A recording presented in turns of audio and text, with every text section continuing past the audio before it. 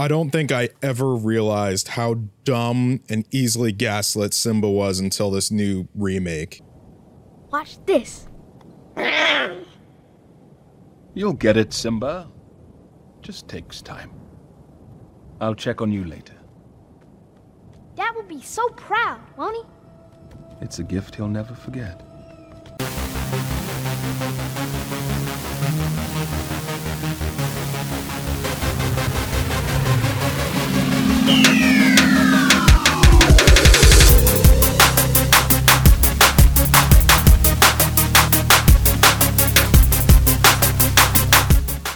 Hey fam, welcome to a new episode of Stay Watchin' Mondays at the Movies. As always, I'm your host, Larry. This week, I have had some fun at the movies, and I watched a weird Netflix film that was oddly enjoyable because of how ridiculous it was. So I think we have some good stuff to talk about.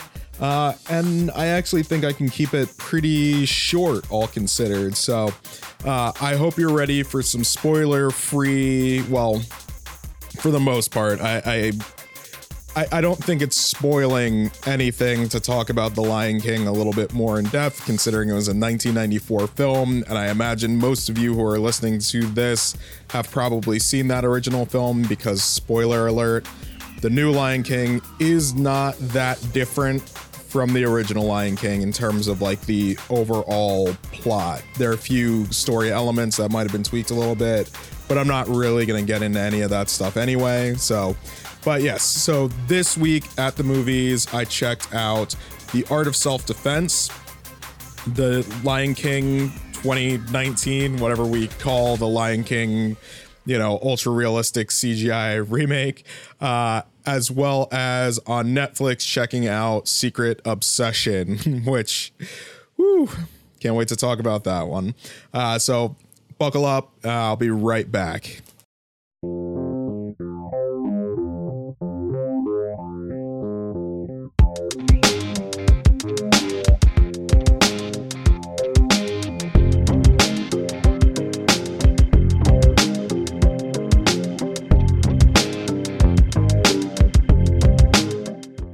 So the first movie I'm going to talk about is The Art of Self-Defense, directed by Riley Stearns and starring Jesse Eisenberg, Imogen Poots, and Alessandro Nivola. So I'm sure not a lot of people have really heard about this movie. It feels like it kind of came out of nowhere.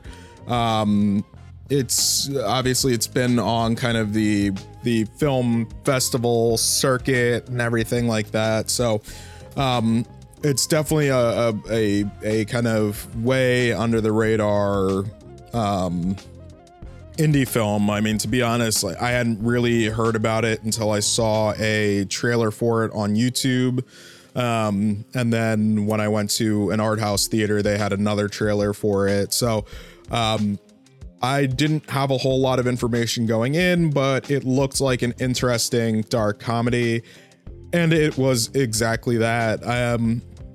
Some of the things that I think are really interesting about the film. So like just the kind of plot overall is basically there's this 30-something dude who lives alone, doesn't really have a whole lot of acquaintances. Pretty much the only things in his life are work and his dog. And one day he goes to get dog food for his pet. He's attacked in the street and is left feeling emasculated. And so in order to fight that feeling and to protect himself and what he has, he decides to take karate, and zaniness ensues. So I mean, that's one of the things that I really kind of like about this film. So what it's really looking at or commenting on is kind of a lot of the ideas of masculinity and what we're taught, and how men are kind of instructed to behave or act, or the expectations around what it means to be a man. And I think the film does a really good job of kind of putting some of that under a microscope and having some fun with the way that it chooses to dissect those issues. I think they have some really great humor based around, what is masculine, what is not masculine, from your name to the music that you like to the type of dog that you own. And I thought that was a really great way to approach that. The other thing about this film is I think it's very funny in a very deadpan, in that a lot of the characters, when they are delivering lines and whatnot, it's delivered very seriously. Sometimes, if you've seen Jesse Eisenberg in films, you kind of have a sense of how he talks, how he operates, his speed, his delivery.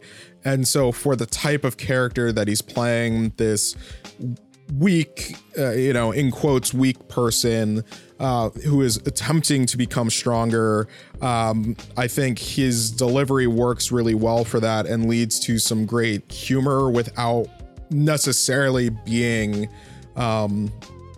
just jokes directly. Imogen Poots does a really good job of kind of bringing that female perspective to this film. She plays a character who, is in a, I guess the easiest way to put this is she's in a man's world, even though she is more competent and more skilled than the men around her. And so there's this kind of undercurrent or, subplot around her character and what she's going through and how that's parallel with Jesse Eisenberg's character, and kind of how they play off of each other is really interesting. And it actually leads to some really great moments in the film that I thought were really well done. The other character that I mentioned, Alessandro Nivola, he plays Sensei, who leads the karate dojo that Jesse Eisenberg's character joins. And, again, like, he is a character that delivers things very, very seriously. But again, just the way what he is saying, how he is acting, it is all very funny without, without just being, joke heavy. So if you like dark comedies that kind of examine our social status, things like that, I think you're going to enjoy this movie. I think it has something interesting to say. The performances are good. The comedy is funny. I walked in the theater not really knowing too much about what to expect, walked out having thoroughly enjoyed that film, and I hope people find it and choose to watch it. I know with all films that I review and all films that I enjoy, I know it's not going to be for everybody. There are probably going to be some people who watch it and just say, oh, that was dumb. But I think there are some people that might really take something away from this film. If that's only enjoyment, I think it's done its job. But I do think there's a really great examination of kind of the American male psyche within this film. And so I definitely think it's worth checking out. So the second film that I saw this week is The Lion King 2019, The Lion King remake, The Lion King ultra realistic Animals Go. Basically, this is The Lion King, the 1994 Disney classic, but redone for the 2019 audience. And what we get here is a Jon Favreau directed, not quite beat for beat, but pretty close to beat for beat remake of the original Lion King. And that's both good and bad. What I'll say up front is I think it is a good film. But the problem is that the original Lion King exists. It's hard when you're making these kind of remake films to make them matter, because it's not like the originals no longer exist, and you either have to do so much different from that original film, or you have to one-to-one recreate it as best as you can. And either way you approach it, it's not necessarily guaranteed to capture audiences or their interest. One of the things that I kind of struggled with watching this film, and I'm sure you've read a lot of reviews or seen a lot of reviews or heard a lot of people talking about this already, but just there's a certain flourish, there's a certain magic that the older traditional animation style has for it. Yes, lions wouldn't be this color, they wouldn't have manes this color, they wouldn't have eyes this color, their faces wouldn't necessarily move in this way, their brows wouldn't furrow this way. A lion couldn't skate down the neck of a giraffe and all of that sort of thing. And it's like, yes, like clearly that might be ridiculous with almost real looking animals, but at the same time, that's the kind of fun energy that was existent in that original version of this. And I think that's something that we're seeing time and time again within all of these remade kind of Disney classics, going from traditionally animated to these new kind of CG or live action hybrid films, because the same problem exists in Aladdin. I mean, we talk about it a lot with like the Prince Ali number, where just because of the way animation is done, there's so many things that you can do with that sequence that you just can't do if something is live action or approximating live action like The Lion King is. So, certain musical numbers get dropped, or not necessarily dropped, because I think almost every musical number is still in there, but some of them are changed.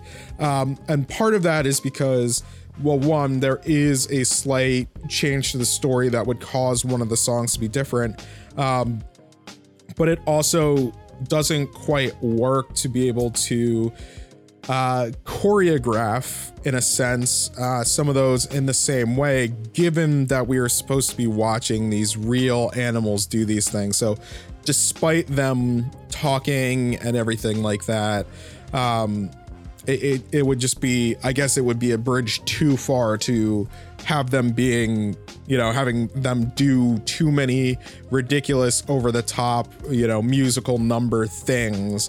It would kind of sink us directly into the uncanny valley. Which, just to talk about briefly, I think that the CG, ultra realistic CG animation for this film is incredible and amazing. I know that sounds like I'm saying the same thing twice, but take it how you will. Because I've seen some people kind of complain about it and like, oh, these ultra realistic animals and their mouths move and I stare into their dead eyes and everything like that. And it's like, I get where that's coming from, but that didn't bother me about this film. I think that was one of the things that least bothered me. I think that the film is beautiful in its own way, despite not having quite the same color palette as the original. Obviously it's going to be a lot more vibrant when you have this traditionally animated thing, because if you go too hard on some of the colors, it's going to feel just a tad too unrealistic. And I know a lot of people were saying that, before the film came out, because there were a lot of reviews that came out and that were just saying, well, it's drab, it's gray. I didn't quite have that feeling. I mean, I watch a lot of nature documentaries and I felt like it felt true to life, despite being, kind of absurd. Like nothing that these animals do in this film would work like this in real life. I mean, just throw that out the window. But I think they actually did a good job of making it look good. Most of the vocal performances were good. I liked the young versions of Nala and Simba. I thought they did a good job. James Earl Jones obviously still did a good job.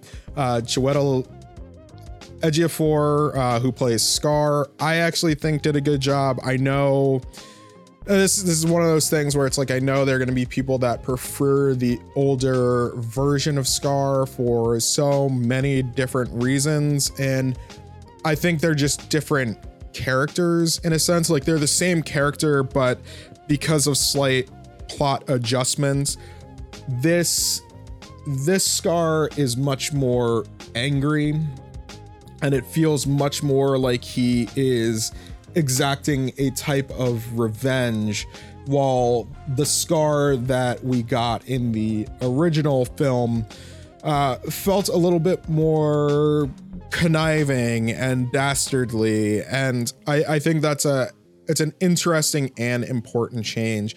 And one of the things that comes along with that change, and I was talking to my sister about this on the phone when we were discussing the film, one of the things for me that felt a little bit off in this version is I feel like in the original animated version, we got a little bit more of a sense of how much Simba did love his uncle as well, just in terms of the way that he was kind of like hanging off of him and playing around him in some of the early scenes in the film. And I don't know if they quite have that same interaction in this one. It's almost like it almost feels like there's a bit more of a disconnect between the two characters, or that like Simba just looks at Scar as an additional figure for wisdom in this new one. That's not necessarily a good or a bad thing, but just something that I kind of notice. But back to the vocal performances, John Oliver did a great job as Zazu.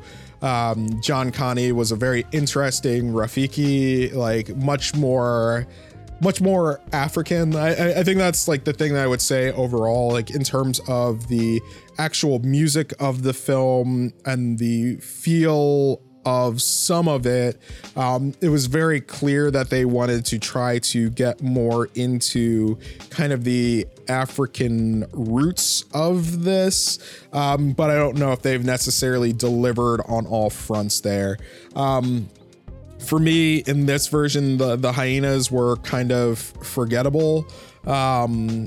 The highlight, as always, in The Lion King were Timon and Pumbaa, but this time much more Timon. Billy Eichner did a fantastic job of bringing this sarcastic wit to Timon, which I know existed in the original, but it felt much more biting in this one.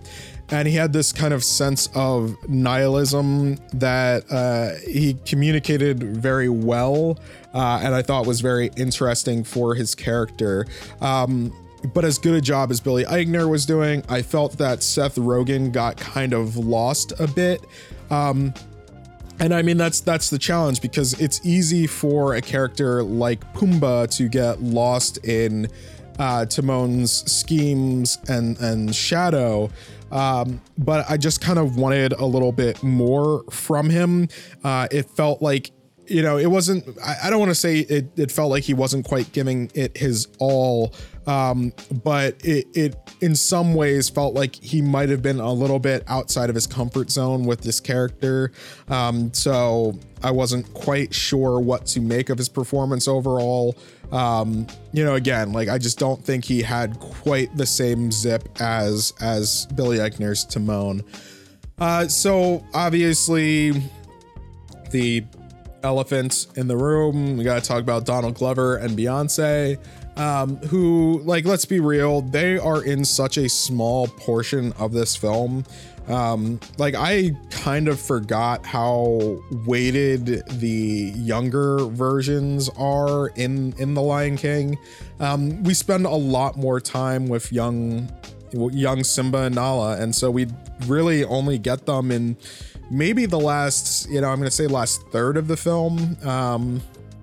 I wasn't I wasn't looking at my watch this entire time because, again, although it's a remake, I was pretty invested in watching this. I was enjoying it for the most part. I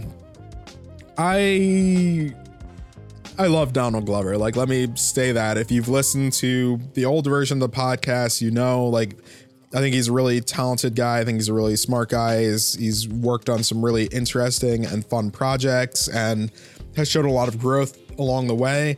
I don't know if he necessarily brought anything that I needed to the role of Simba. he definitely got overshadowed in the singing department by Beyonce, who, again, Beyonce, Hive, Beehive, don't come for me. I thought, at least in terms of the actual voice acting, it sounded like she was trying too hard.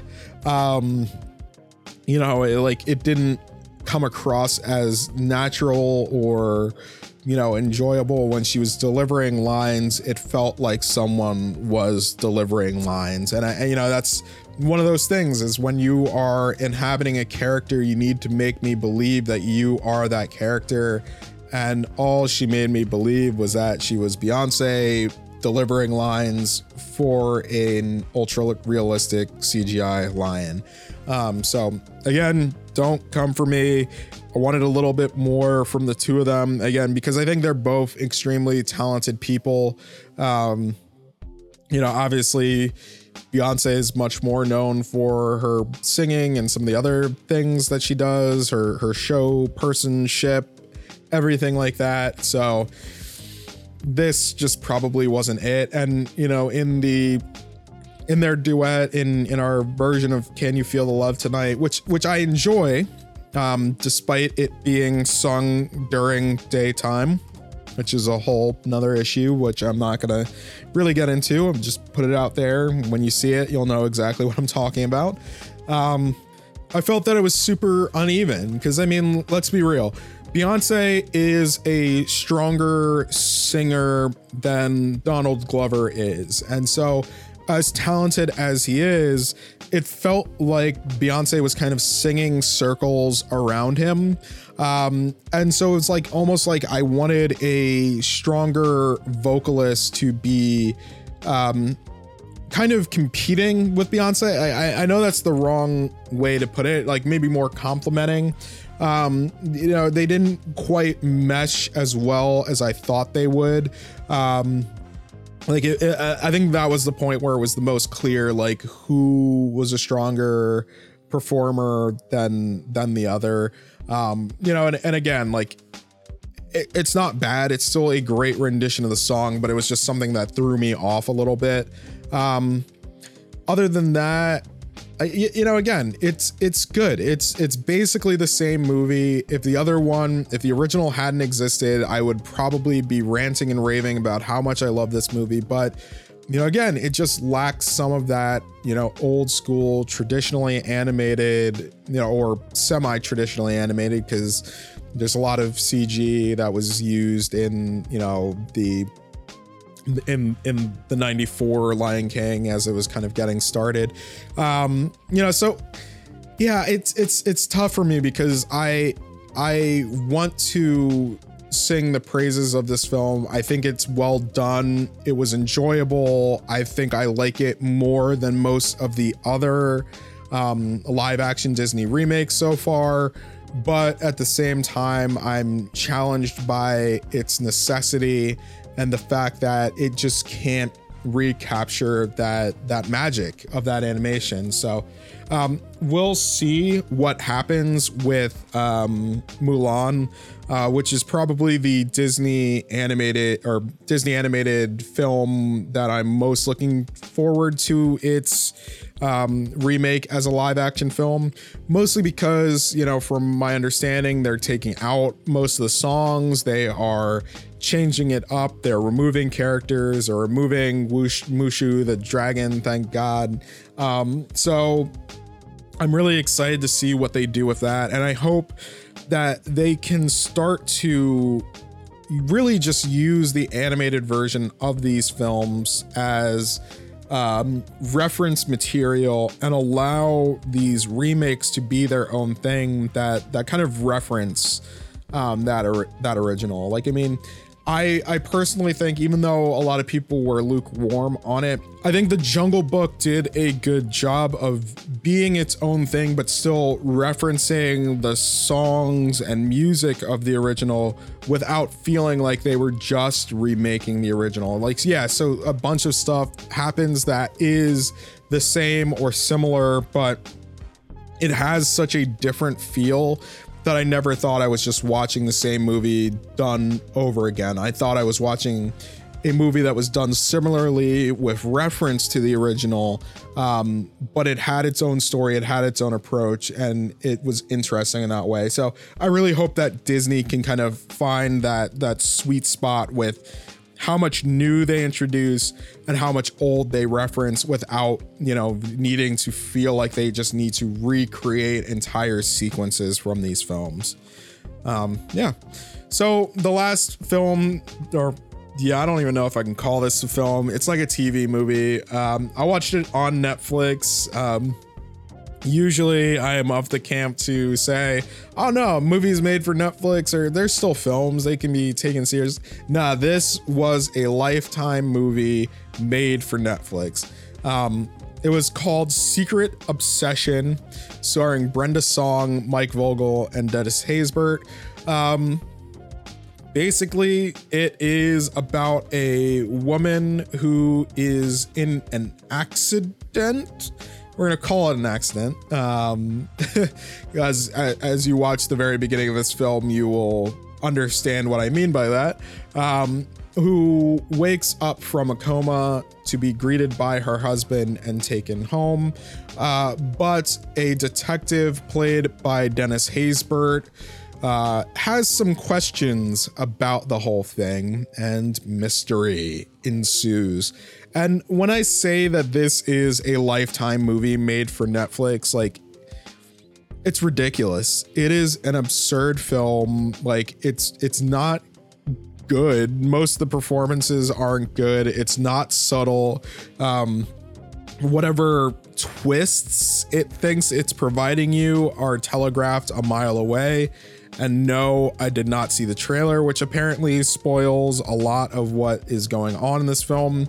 I would suggest, if you are listening to this and you have not seen the film yet, do not watch the trailer. But yeah, I mean, Brenda Song, you may remember her from The Sweet Life of Zack and Cody. She does fine as a character who mostly can't remember anything and mostly can't move for most of the film. Mike Vogel does a good job at what he's doing in this film, I guess. And Dennis Haysbert, who you might remember as the president on 24 or the deep voiced black guy from the Allstate commercials. He's good as a detective, but again, like, I mean, there's not really a whole lot of meat for these characters to work with or these actors to work with.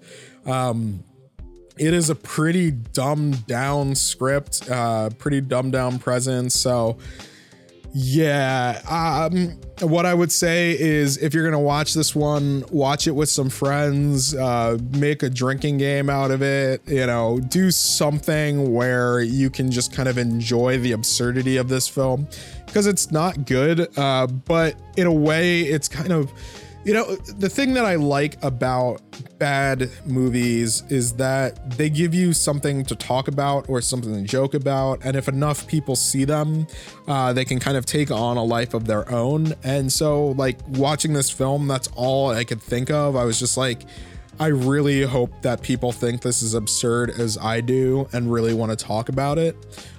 Because I feel like this could be a really fun one to dissect and explore for why it's so ridiculous. So I'm just gonna leave you with that. If you check it out, definitely let me know.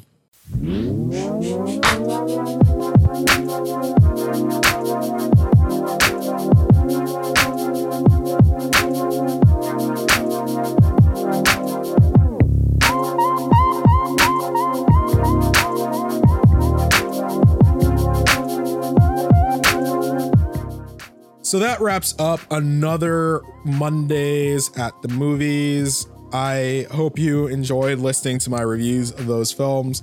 As always, I would love to hear your opinions on those. Did you check out The Art of Self-Defense? What did you think? Do you hate The Lion King? Do you think they should never have made it? Did you like it a lot? Did you love it even?